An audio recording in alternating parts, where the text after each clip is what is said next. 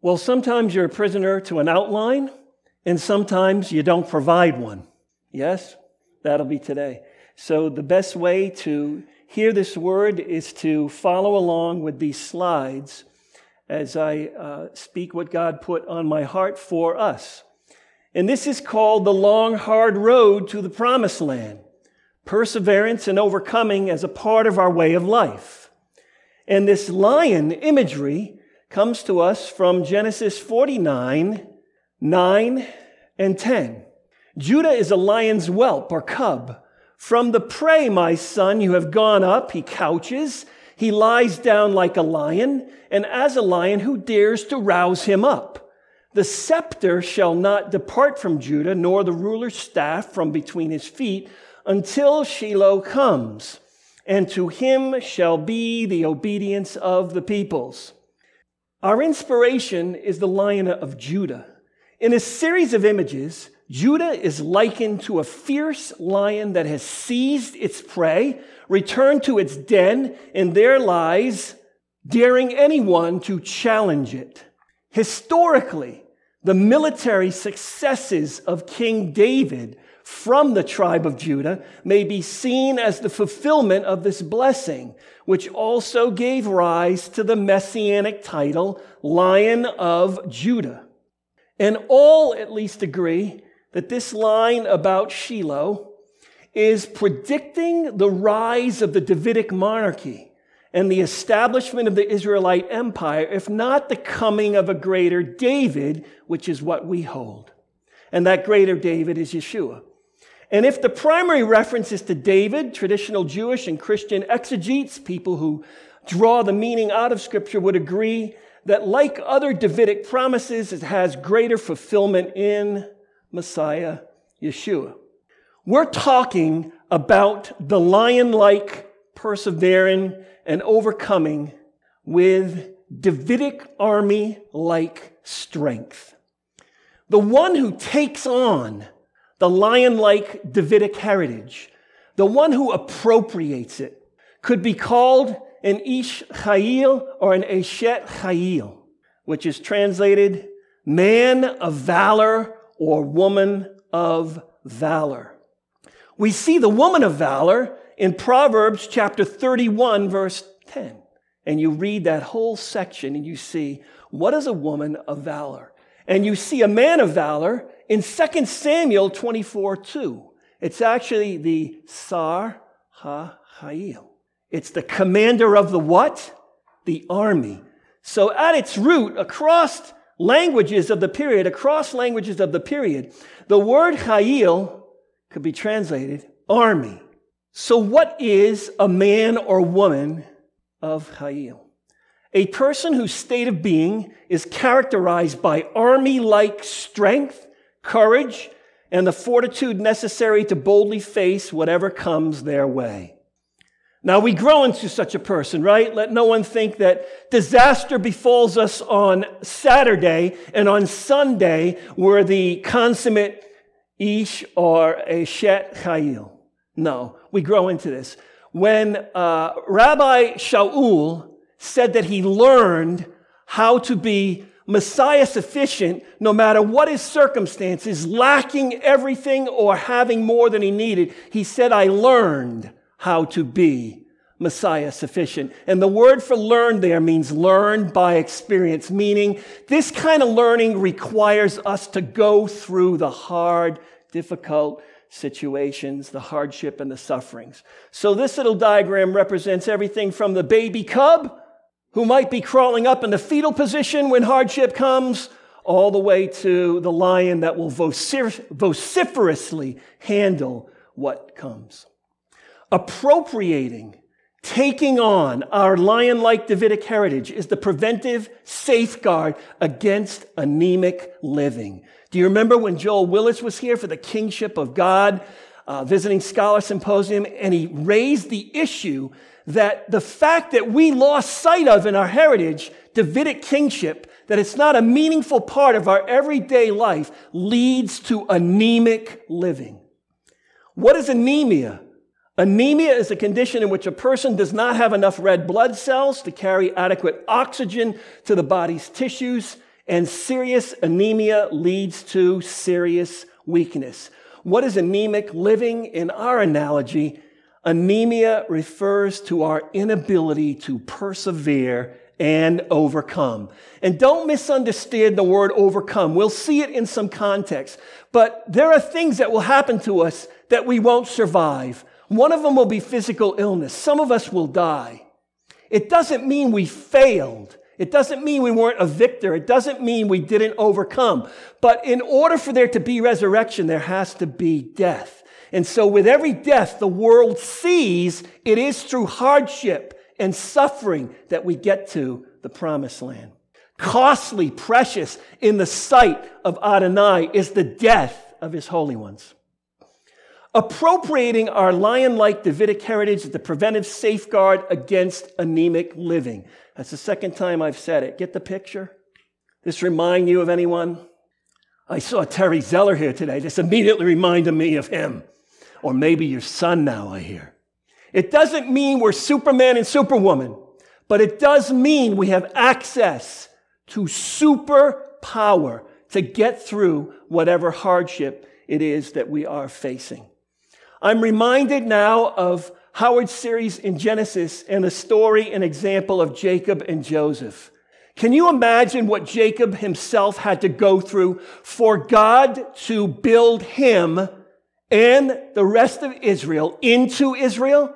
Thomas Torrance, the theologian, says the scriptures were hammered out on the anvil of Israel. We must go to school with Israel. We must suffer with Israel. It took a lot for God to take a person from the Goyim, Abraham, and build his people Israel. They went through a lot of hardship and suffering, and it continues to this day. And what about when he lost Joseph? When his brothers sell him off into slavery in Egypt, and dad has to live for years thinking he's gone, and it's a lie. And Joseph finds himself where? In slavery, in Egypt. But look what he does with it. Howard emphasized the point that Jacob must have developed and nurtured a practice of faithfulness such that when Potiphar's wife tempted him, it was a no-brainer. No to her, I can't do this thing to who? The one I'm in covenant relationship with. That's not the only area we need to develop and cultivate a practice of. Another one is perseverance and overcoming. It has to be practiced. And look what happened to Joseph.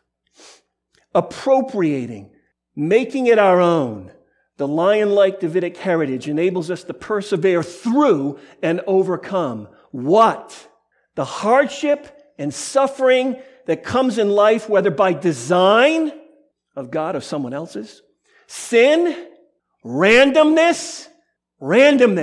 Random things happen. Beware of the theology that says everything happens for a purpose. The tower fell over on the people. It was an accident. There was no foreseeing that. God did not push it over. Be careful of such erroneous theology. And especially we're talking about suffering and hardship associated with being the people of God and Messiah. Israel has a long history of it. It's called anti-Semitism. It's really the hatred of God underneath it all. It's really chaos, rejecting God's order, as we'll see. Perseverance and overcoming are a necessary part of our way of life in order to properly respond to hardship and suffering. Our way of life is known as the Derech Adonai. It's lit up in Hebrew. I have chosen Abraham so that he may instruct his children and his household after him to what? To keep and observe the what? The way of the Lord. By how? Doing righteousness and justice. Doing what's right and just in covenant relation. There's an overarching guarantee that in doing righteousness and justice, hardship and suffering you will have with you always. What kinds of hardship and suffering? What about physical illness or conditions? We pray for them every Shabbat. What about economic hardship? What about hardship or suffering from sin? What about random hardship or suffering? Like the 2 leaks in the roof right now. And then most importantly, hardship or suffering for being associated with God and or Messiah. 2 cautions. Beware of the U.S. expectation for a hardship-free, suffering-free, pain-free life. Beware of the health, wealth, and easy living false good news. Those who are truly in the way of the Lord, the Derek Adonai, do not share the U.S. expectations for a hardship-free, suffering-free, pain-free life, and they reject all false forms of the good news. And then how do we respond to hardship and suffering? We'll see through Job how we should accept it, how we should go through it. And whether or not we have the outcome of Job, that's another story. But then how should we respond to the hardship or suffering of others? Do we have enough information to know why they're going through it? What if it's due to sin and God is judging them? What if it's pruning God's doing in the person's life? We must have enough information. We cannot just rebuke it. We cannot just assume it's Hasatan. There's a lot of things we can't assume. We must tread gently. Sometimes I have found in the suffering course using this decibel levels example speaks to how I think we should respond. Sometimes it's inaudible. You can't hear the sound. I use that as the analogy of sometimes you just need to be with the person who's in the hardship and suffering and not say a word. But your presence with them in the suffering or the hardship, like God's, will get them through it.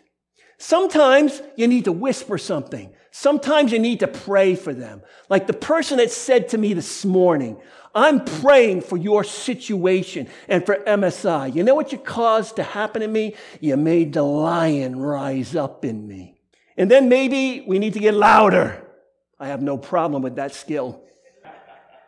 Maybe we need to get louder. Maybe at one point there needs to be a rebuke of someone by someone, but make sure you have enough information or you can make the situation what? Worse. Yeah.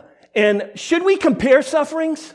My goodness, this is the most dangerous place we tread. We must be very careful that what we say does not reduce the person's suffering that is going through it. On the one hand, if you ran out of coffee ice cream at your house and you think that's a hardship, you have a big problem. On the other hand, you shouldn't say to someone, well, at least your kid's not dying of cancer. You see my point? We must tread lightly. Comparing sufferings is really on the person. My wife of 41 years has the liberty to say to me, Henry, the leaks in the roof aren't as bad as pancreatic cancer. She gets away with that. Why? She knows enough that I'll be able to handle that example. But we have to tread lightly because we don't know where someone is in the process of coping with hardship and suffering. And it ranges from curling up in the fetal position to a ferocious lion that says, I will overcome this if it's the last thing I do. There's a theme in Scripture it is so poorly or untaught on. It's the whole idea of order versus chaos. It emerges in Genesis 1. It runs all the way through to the book of Revelation. We're going to have a peek at it. Understand that God's creative activity, for the most part, was all about ordering the universe. And you'll see from text that he told the ocean, thus far you can go. And the ocean was a symbol in antiquity of chaos, which means God in his ordering allowed chaos to remain. It is not wiped out with the red arrow until we enter the Olam Haba, which means chaos is going to fight against order for the rest of our lives until Messiah reappears. The big picture scholarly Jewish perspective on this topic comes from John Levinson in his book called Creation and the Persistence of Evil, one of the hardest books you'll ever read, but you'll walk away with some of the most satisfying answers on this topic you can imagine. He shows how chaos works against benevolent and life-sustaining order that God created. He shows how chaos serves God's purposes. And he shows that chaos is linked to the ancient combat myth, which we're going to talk about. The combat myth is one of the oldest and enduring myths, possibly appearing as early as the 18th century BCE, but it reappears in the book of Revelation in 100 AD. Think about that time. Strongly used in later apocalyptic literature, including Daniel and Revelation. The word myth, when we say combat myth, means a story used as a hidden explanation of real things. A famous example of such a myth, story, used for other purposes in our own times would be C.S. Lewis's 1950, The Lion, the Witch, and the Wardrobe, made into a fantastic movie not long ago, from the 7 Chronicles of Narnia. Did you know there were 7 Chronicles? Did you know that 7 was the number of cosmic order and later perfection, and that's why 7? And in fact, that's why all of Genesis 1 is ordered in 7s. We'll see that in Genesis, the big picture, term 4. Here's 4 books I recommend everyone read on the combat myth. This will only take you about 3.5 years to get through them. 2 ancient features of the early combat myth: chaos as the sea and sea monsters. And the historic Leviathan is represented in some texts as having 7 heads. And what do you see in Revelation? Coming out of the sea, a beast with 7 heads. All symbolism for the awful chaos being faced by those who love God and Messiah. I ask you to see Umberto Cassuto on Genesis 1, 6, and 21, and see Rashi on Genesis 1:21. In Rashi's commentary on Genesis 1:21, he actually says that Leviathan had a female counterpart, and God killed it so that chaos could not duplicate itself but be limited. And then they preserved it with salt, and we're going to eat it at the Messianic banquet of Isaiah. How many now like Rashi as a commentator even better? Look at the passages that aren't just about water and ocean, but understand that Genesis in part is reacting to all of the counter stories being told by all of the nations. Now the earth was formless and empty. Darkness covered the surface of the watery depths. And the Spirit of God, the Ruach of God, was hovering over the surface of the waters. Then God said, let there be an expanse between the waters, separating water from water. Then God said, let the water under the sky be gathered into one place. And one of the parts of the combat myth was that water would not be contained into any place, but would flood everything. And so this, in part, is part of the counter-narrative saying, you want to tell a story of how the universe works? We're going to tell the real story of how the universe works and who's in charge. And then you have the sea creatures here in 121, which is thought by some to be whales and such, but most commentators see behind it more reaction to the combat myth about the great sea creature, Leviathan. I think there's a profound lesson to be learned from natural revelation in the created order. And that is the fact that oceans cover 71% of the Earth's surface and contain 97% of the Earth's water. And the oceans contain 99% of the living space on planet Earth. These are statistics from the Hawaii Pacific University's Ocean Institute. Why share that here and now? Because I want to suggest that chaos dominates the world under God's sovereignty like ocean dominates the earth's surface, and is meant for us to see it so we understand it by even what we look at geographically.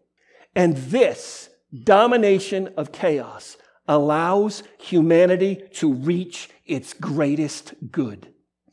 Another book that'll only take you a year to read, The Creative Suffering of God by Paul Fiddes. This is the big picture from a scholarly Gentile perspective. Since human beings are always in the process of becoming what God intended them to be, chaos was allowed to exist in God's order because, given the gift of free will, humanity only attains to its greatest good through the very high risk of suffering. We did a lot more with this in a suffering course, and that book is worthy of our time. It's one of the richest explanations. You see this carried out in everyday life in the world. Hardship, suffering, crisis. What does it do? Think of a big event like 9/11, when everybody is just being who they are every day. They hate each other. Red versus blue. Liberal versus conservative, Democrat versus Republican. All the works of the flesh from Galatians 5 that make people, it's impossible for them to get along because they polarize against each other. But now an act of terrorism, and all of a sudden every man is your brother, every woman is your sister, everyone's feeding everybody else, everyone's taking care. All humanity is swaying back and forth, singing together. What is that? That proves that a crisis gives you a momentary glimpse of what people will be like with each other in the Olam Haba, in the new creation. That brotherly, sisterly affection that pours itself out in love is without boundaries. But then, when the crisis goes away, what happens? Without the Ruach of God, without being in the new covenant, without Yeshua the Messiah, everyone goes back to their polarized opposition of each other. Chaos goes back to domination. This is a true saying from antiquity. We actually have a very eloquent version of it in Greek that says, I suffered, I learned. No pain, no gain. It's true. And Fiddes' unfathomable conclusion, we may affirm God's own freedom by putting the situation like this. It is not that God must suffer, the world being what it is, but God has made the world as it is because he chooses to suffer with it. The biblical principle of God suffering with us, we sang about it, right? Lord of hosts, you're with us. In the fire, as a shelter, in the storm. It's not a series of platitudes. That's the reality. Here's the biblical confirmation, one of the richest. Blessed be the God and Father of our Lord Yeshua Messiah, the Father of mercies and the God of all. He comforts us in all our affliction so that we may be able to comfort those who are in any kind of affliction through the comfort we ourselves receive from God. If there's hardship and suffering and you don't do serious business with God, you yourself will not be making it through it, and you won't be able to provide comfort to anyone else in such a situation.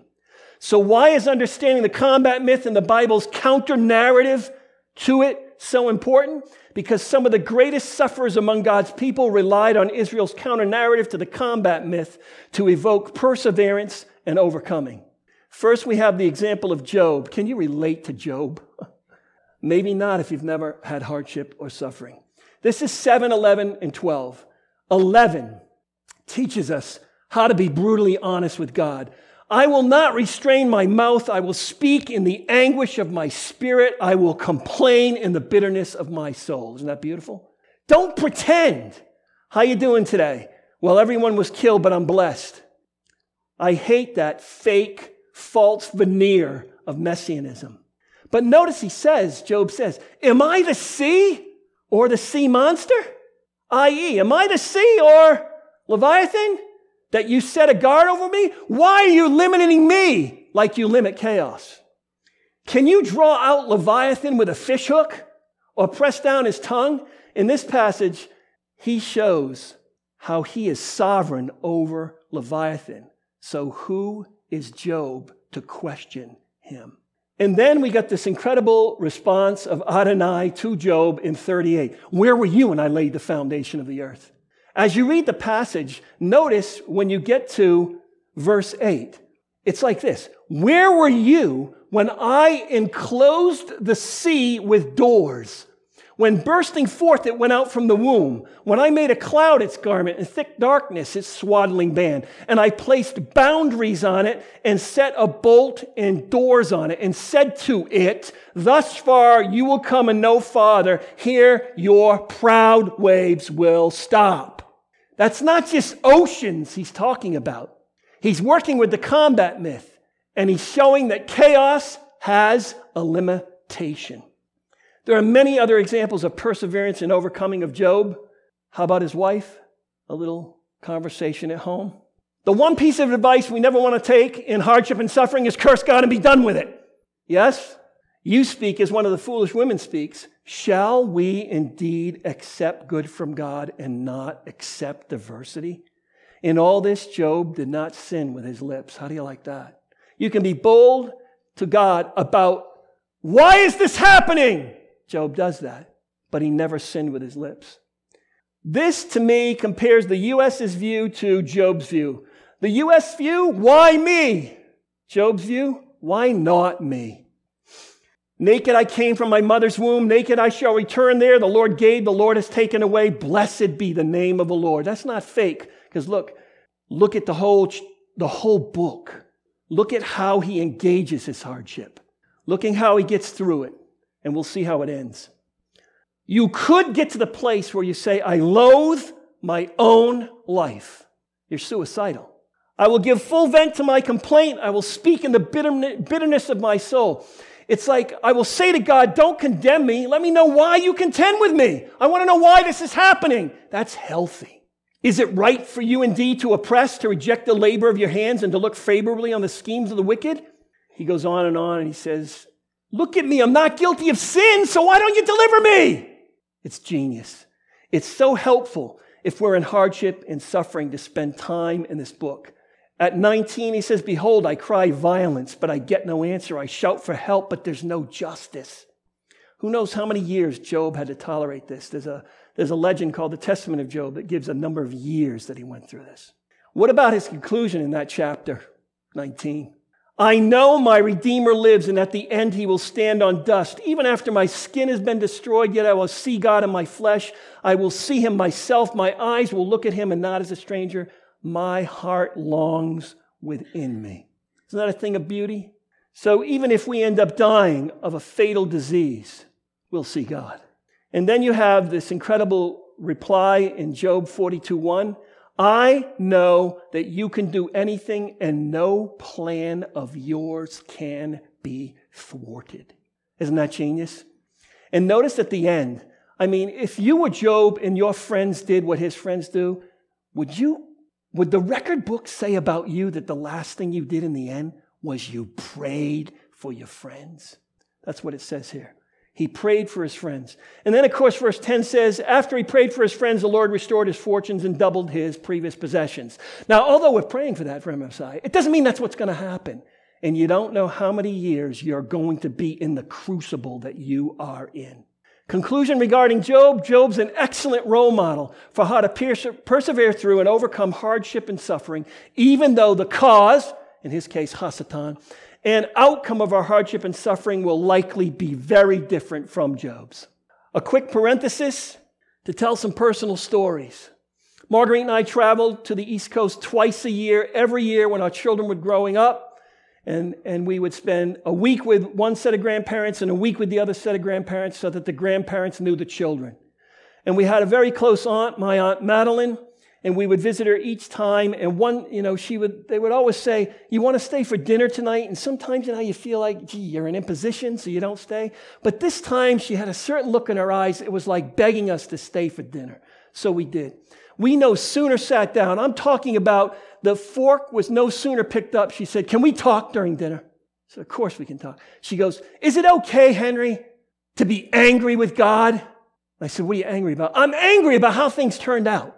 I'm angry that one of our kids had kids out of wedlock and we're raising children that aren't our own and we're old and we're forced to raise these kids. I'm angry with God. Is that okay, Henry? What do you think I said? Yeah, I wasn't that dogmatic theologian that would rebuke that. I was as merciful as could be. I said, you know what? God loves a person like Job that what? Looks up and says, where's the justice? Why did our lives end up this way? He loves when you engage him in the real situation that you're going through. And so the whole rest of the dinner that night was spent talking about that situation. And oh my goodness, the back and forth and what came out of that. And what about Aunt Anne's lament?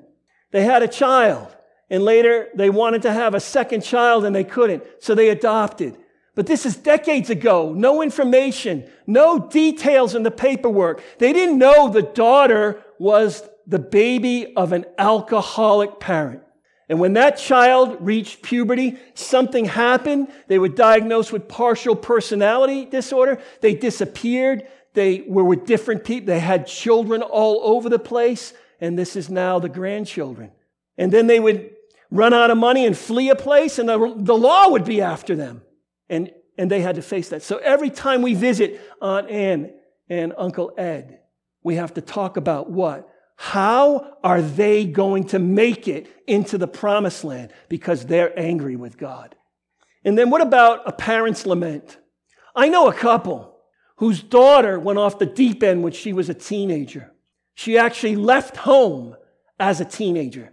It was so traumatic for the parents. They were curled up in the fetal position in their master bedroom, wailing like children the night she left. And they prayed and they prayed and they prayed. And they blamed themselves for what they did wrong in raising that child. They were wrong about that, but they would never accept that counsel from anyone that tried to give it. And it got so bad one year, they happened to be very well-to-do at the time, and the two teenage kids had different spring vacations. So the wife took the son and his friend to one area of Florida and came home, and the husband took the daughter and her friend to another area of Florida and then came home. But while the husband and the daughter and the friend were in Florida, he became suicidal because he blamed himself for his daughter's condition. And one day, he was there in a cabana on the beach he had rented for them, and they disappeared for 4 hours to get tattoos and left him there. And he had just recovered from surgery of the loss of his colon. You can't be on a beach for 4 hours getting dehydrated. And then they came back. And that night they went out again, and he went up to his hotel room on one of the highest floors of that hotel, and he went to the ledge, and he was picking his spot to fall off that balcony onto a piece of cement to end his life because he was so despondent about the condition of his daughter. And a force like a force field backed him off of that balcony into the chair that was on that balcony. And I said, let me guess, suicide is not in your plans for my life today. The couple is Henry and Marguerite. But look where Emily is now. There's no way to get through it easily. It was years. And we prayed hard. But look where it is today. And all is forgiven. Yes? You never know what someone is going through. What about the example of Israel in Psalm 74? It's genius. Psalm 74, 1 through 11 is a lament. We're going to look at the first verse of it. Psalm 74, 18 through 23 is an earnest plea to act. Scream to God. We'll look at the last two verses of that. But in the middle, 74, 12 through 17 is the liturgical use of the combat myth. The worship use of the combat myth. 74, 1 through 11. A lament about the troubling, distressful situation that Israel is in. A situation which has made belief or trust in God's kingship almost impossible.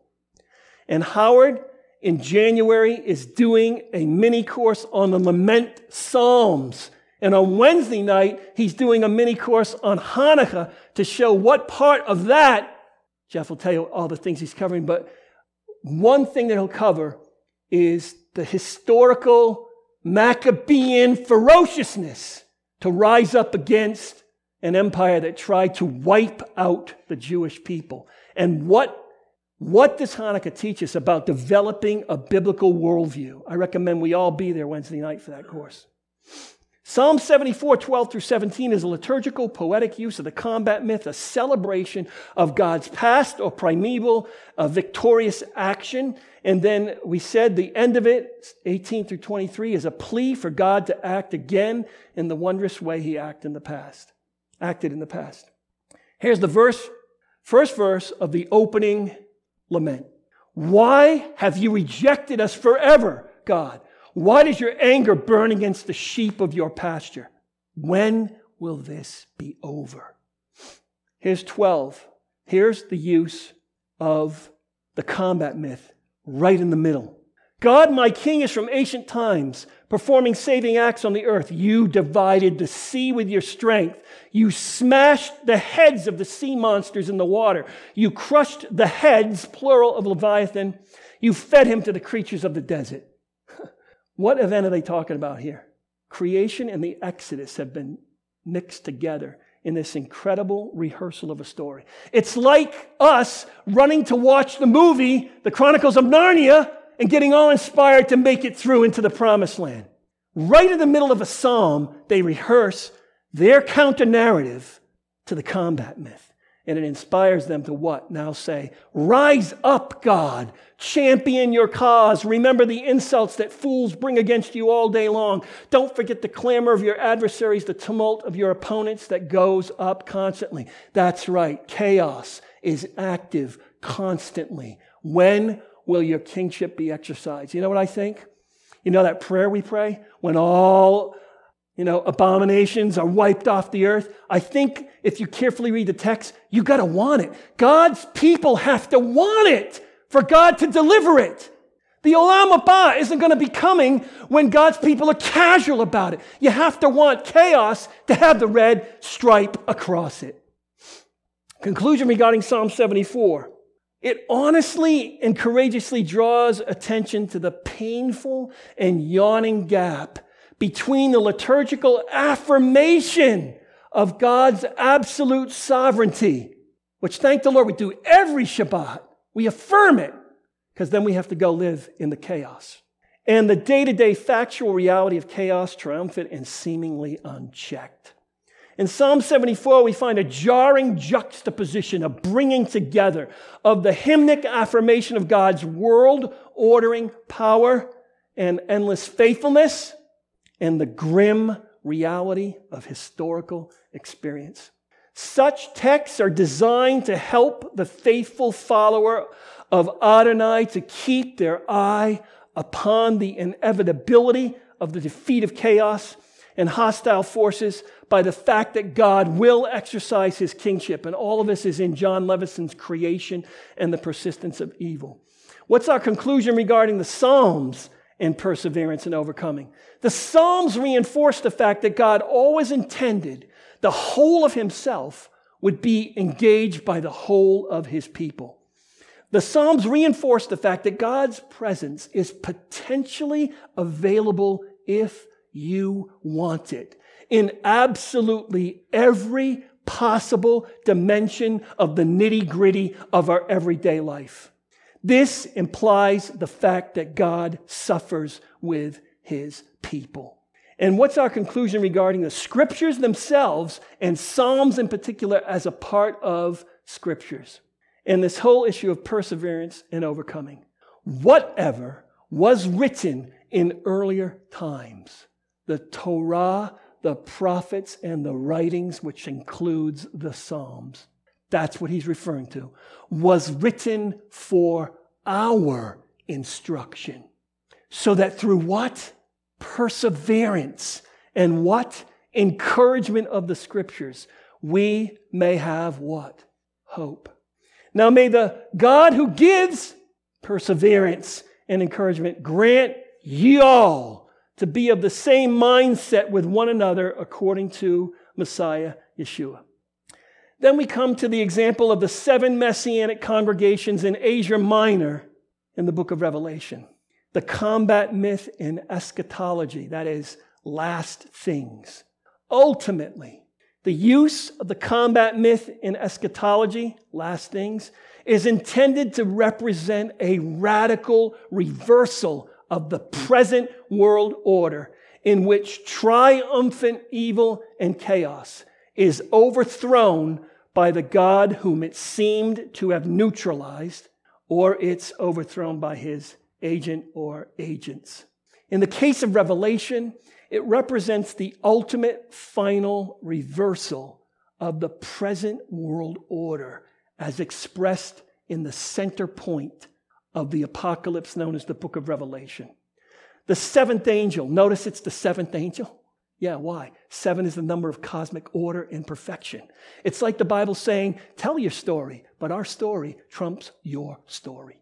The 7th angel blew his trumpet, and there were loud voices in heaven saying, the kingdom of the world has become the kingdom of our Lord and of his Messiah, and he will reign forever and ever. And I would suggest that the more fervently we say that when we do the closing liturgy, the more God wants to bring it to pass. Notice the seven-headed beast coming up out of the sea in Revelation 13, who ends up in a lake of fire. What a wonderful destiny for him. Yes. And notice that the sea no longer exists in Revelation 21:1, when the new creation of Isaiah 65 comes into being in the Olam Haba. Let me suggest that that's altogether saying chaos is finally finished. It no longer serves God's purposes. The sea is no more. The beginning of the perseverance theme in the book of Revelation. I have taught Revelation for more than a decade, and sometimes it's seminary. And it's like verse 9 is not even seen given the U.S. worldview about the book of Revelation. So now we have an apocalypse. An apocalypse means to uncover our eyes to see what we don't currently see or what we've lost sight of. I, Yochanan, your brother, and the one who shares with you in the troubling distress, kingship, and perseverance that are in Yeshua. What three things does he share with them in? Troubling distress. That is the Greek word translated tribulation. I, John, the one who shares with you in tribulation, kingship, and perseverance that are in Yeshua. If you're in Yeshua, you're guaranteed to be involved in at least these three things: tribulation, kingship, and perseverance. And then it says where he was on the island. The overcoming theme in the book of Revelation is in all these passages. If you email me, I will send you a copy of this slide deck, and you can look at all those as a homework assignment. But we will look at some of the theme here about overcoming. And note that all 7 real communities of Messiah followers in Asia Minor around 95 AD, all 7 were given a version of this. To all 7 it said, to the one who has an ear, let that person hear what the Spirit is saying to the communities of Messiah followers. To have an ear to hear God's Spirit, right? Shema Yisrael. Hear, listen, obey. It's to obey what he tells you to do. If you haven't obeyed, you haven't heard. To the person who is characterized by overcoming. All 7 say to the person who is characterized, like has a habit of overcoming. In this instance, this is Ephesus, I will grant to eat of the tree of life which is in the paradise of God. This one, 3:21, this is Laodicea. The person who is characterized by overcoming, I will grant to that person to sit down with me on my throne, as I also what? Overcame and sat down with my Father on his throne. We overcome because we are in the consummate overcomer. The same warning applies. And now we come back to our lion. Revelation 5:5. Then one of the elders said to me, stop weeping. Behold, the lion that is from the tribe of Judah, the root of David, has overcome so as to open the book of its 7 seals. The one who is characterized by overcoming will inherit these things. That's 22:7. And I will be that person's God, and that person will be my child. I'm inclined to go out and bring up the first 6 verses of that passage. I didn't think we'd have time for this. Look, a miracle. We do. This is BibleWorks, the software program. We'll go to Revelation. We'll go to 22. And look what we inherit. Then the angel showed me the river of water of life. Oh, the river of water of life flowing from the throne of God. Recognize that imagery from a particular book that's been talked about here recently. In contrast to what? The uncontrolled waters of chaos. Bright as crystal flowing from the throne of God and the Lamb. This is all, can you top this language against what was going on in the world of the Roman Empire? Understand this about the letters about the book of Revelation written to these 7 congregations. They wake up every day to an empire that is totally succeeding and totally oppressing them. And listen, the community of Messiah followers is Jews as Jews and Gentiles as Gentiles. And their fellow Jews in the synagogue are rejecting them because the fellow Jews in the synagogue have worked out all their rights with the Roman Empire. So they've been hung out to dry by them. And if you're a Gentile, your Gentile friends don't want to have anything to do with you because you're not busy worshiping Zeus. You're not busy following the ways of the Roman Empire. The crucible these 7 communities were in Asia Minor was unbelievable, and they needed an apocalypse to open their eyes to what's really going on and which king and kingdom will ultimately win as you go through the hardship and suffering where you are in Asia Minor. Through the middle of a street also on the other side of the river, the tree of life with 12 kinds of fruit, yielding its fruit each month. The leaves of the tree were for the healing of the nations. No longer will there be anything accursed, but the throne of God and the Lamb will be in it. His servants, or his slaves more accurately, will worship him. There's a course on that later in the year. They will see his face. We're talking about Edenic restoration to face-to-face relationship with God. And his name will be on their foreheads. Night will be no more need of light, lamp, sun, for the Lord God will be their light, and they will reign forever and ever. And he said to me, these words are trustworthy and true, and the Lord, the God of the spirits of the prophets, has sent his angel to show his servants what must soon take place. So that's what we inherit. Resurrection, life in the new heaven, new earth, forever. The one who is characterized by overcoming will inherit these things. We just read that. Closing words of perseverance and overcoming from the scriptures. Did this ever strike you? Have you ever really seen a good English translation of this verse? This is Yeshua speaking in Matthew 7:14 to his disciples. The gate is narrow and the way is what? Hard. The way is hard that leads to life. And there are few who find it. Unless we leave on a unencouraging word, we have 2 Peter 1:5. Now for this very reason also, employing all diligence, in your faithfulness supply virtue, and in your virtue supply knowledge, and in your knowledge supply self-control, and in your self-control supply perseverance, and in your perseverance supply devoutness. Some people think I'm a very passionate, explosive person. It was mostly crucible that caused that. I'm not just an up and kind of happy guy. And in your devoutness, supply brotherly and sisterly affection. And in your brotherly and sisterly affection, supply love. So it's not just that God is with us in hardship and suffering, it's each other. We're with each other to get us through. It's a long, hard road to the promised land. Before we close, of Howard's blessing to do this, I'm just going to say that another way to strengthen us to persevere through the hardship and suffering is to make sure we're registering for MSI courses. We have just seen a shooting in a synagogue, and we're addressing the need to end Christian anti-Semitism, Christian anti-Judaism forever.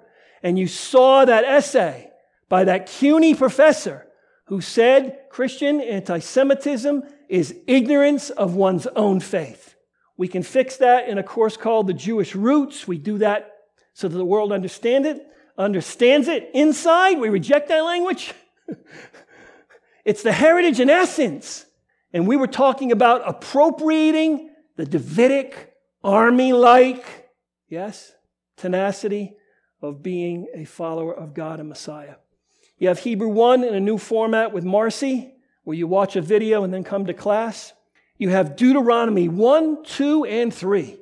A nice 3-term series where you start out in chapters 1 through 12 and you learn what it means to love the Lord your God with the whole of your heart, the whole of your being, and the whole of your muchness.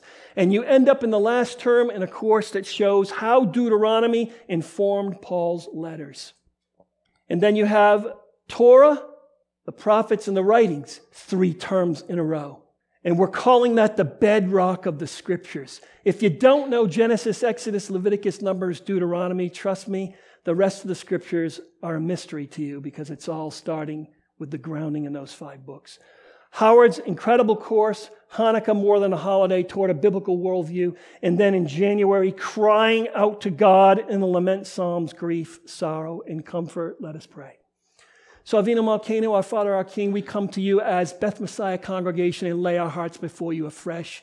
And we just accept, like Job, whatever it is that has come upon us that we see as delay of vision or hardship or suffering. And we ask you, like Job, how come, why? See if there's any harmful way in us. Give us the answers that we seek and or especially give us perseverance, strength, Davidic-like, army-like strength to get through all of our situations together, showing mercy to one another so that we might end up on that hard road, reaching the promised land. We ask in the name of Yeshua HaMashiach. Amen.